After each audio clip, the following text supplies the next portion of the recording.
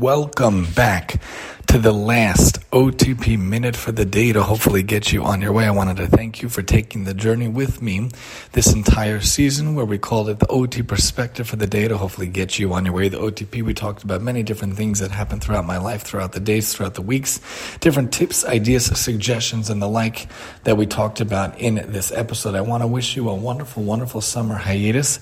I hope you have a great time, God willing.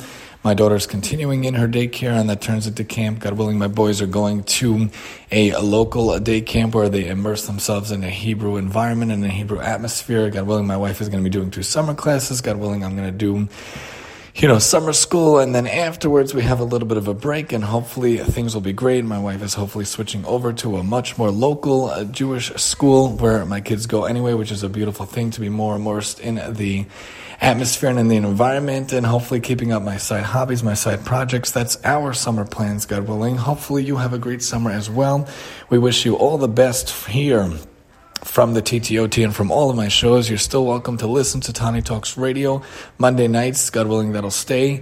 And you're still welcome to listen to Tani Talk Stuff. We try to do it in a minute while the TTOT and the TTPA hopefully will come back with the living lessons as well.